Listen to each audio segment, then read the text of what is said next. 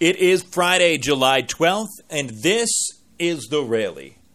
Hey everybody, Adam Giardino with you, and it is time for a fresh off the All-Star break edition of The Rally. Scranton Wilkes-Barre headed into the break with a 5.5 game lead in the IL North Division. They come out of the break with, an interesting story at the very least. They sent 4 All-Stars to the Midsummer Classic down in El Paso, and those 4 didn't quite make it back in time for the start of Thursday's game. Mike Ford, Ryan McBroom, and Kyle Higashioka, trio of position players, and then pitcher J.P. Fireeisen. So the Rail Riders went into Thursday's action without a designated hitter. Daniel Camarena pitched and batted 9th.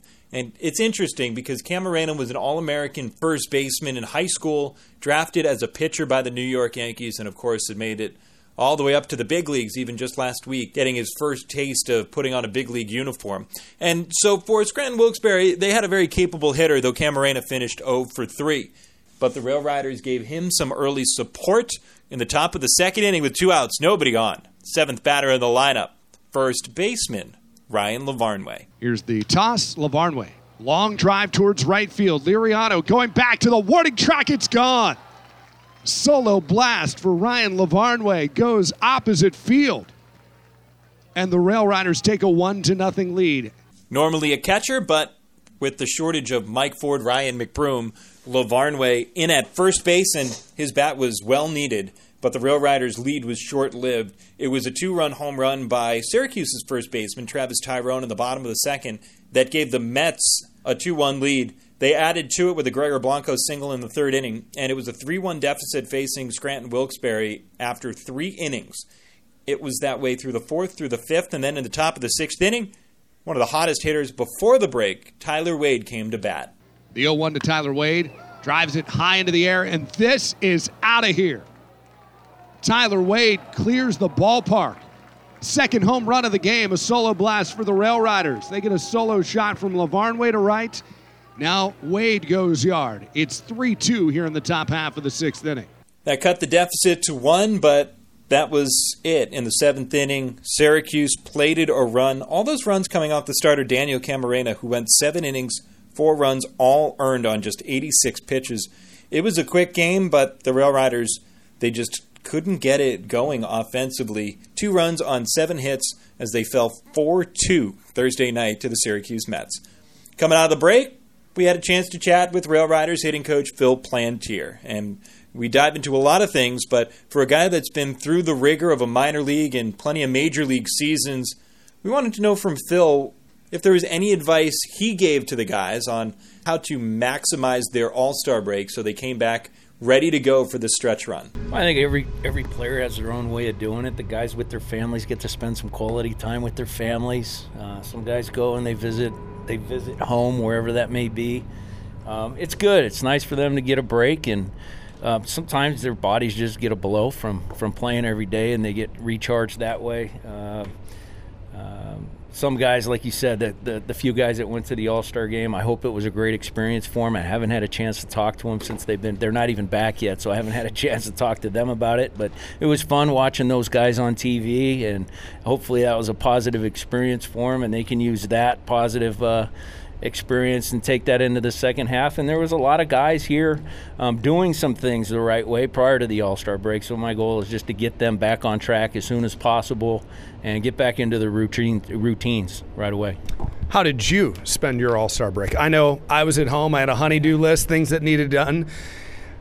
Did you have the chance to go all the way across the country? I know Zach Zahner did. Or were you just in Scranton? Were you just taking a few days away? Personally, traveling 3,000 miles is not a break, so I chose to stay in Scranton. Got some work done. I watched the All-Star game just like everybody else. It's a baseball fan. And took a day to do some laundry. So mine was actually very uneventful at the same time. Having a few extra days kind of helps me plan ahead what's coming up the next third of the season. We're a few games away from the last third of the year. I'm trying to anticipate things that will be coming up in the next couple of weeks, a month after that. So if I get a kind of a brief just kind of a rough sketch about what could be coming up. I'll be more prepared when they do. Talking with hitting coach Phil Plantier. Obviously a big story across AAA baseball. And you see on the AAA All-Star Game, elevated numbers for everybody at this stage of a season, looking at the 90 to 100 game mark. A number that caught me last week, it's not the home runs, the fact that we've already surpassed what we hit in 138 games last year, but we're up a run and a half per game this season versus where we were last year. Is this a better offensive club? Is it the baseball? Is it any number of things that factor into why offense is up or through the roof this year? Well, the history of the game has always evolved based on, first, the strike zone. So, like the history of the game, you can go back and look at it. The strike zone dictates how pitchers pitch. Then the hitters are counter punchers. And that's kind of always been the sequence of events. Now you throw in another variable in there with the baseball change in the big league, second half of 15, obviously. The game changed there. So now that we have a similar baseball, I won't say same, I'll say similar baseball here in AAA. I mean, you're seeing the same trend, more runs being scored. I think that's a strong contributor, but I do believe that guys that were here, for example, like a Mike Ford, Ryan McBroom, I do feel that they have gotten better in some other areas, and you pile that on with the baseball change, I think that contributes to some of the elevated numbers. I think pitchers are just as good as they have been in the past. If anything, there's more movement on the pitches because of this baseball. And I think the hitters are quicker to adjust now to the pitchers just because they're getting more experience. Finally for you, Phil, despite being the offensive boon that this season has been, do you get an appreciation for when our guys, our pitchers, go out there and throw a gem? We've seen it from Camarena. We've seen it from Chance Adams and Nestor Cortez. All of these guys, Espinal just before the break, when they go out there and they're putting up, 7 innings of 1 run, 2-run ball, does that mean more to you, to a guy who appreciates offense now than it might have? Oh, absolutely. And from a hitting coach's standpoint, when our pitchers are taking care of business out on the hill, that means our position players aren't playing defense as long, and we're in the dugout and they're playing defense. So we get to hit more. We get more opportunities there. But yeah, it's I think execution, whether you're a pitcher or a hitter, is still the name of the game. Everybody plays on the same field with the same baseball with the same rules, and the game's always going to come down to your prep work, your game plan, and your execution. And whether you're on the mound or in the batter's box, your ability to do better than your opponent is going to determine who wins. Big thanks to Phil for being our pregame guest, and thanks to you for making the Rally part of your day today.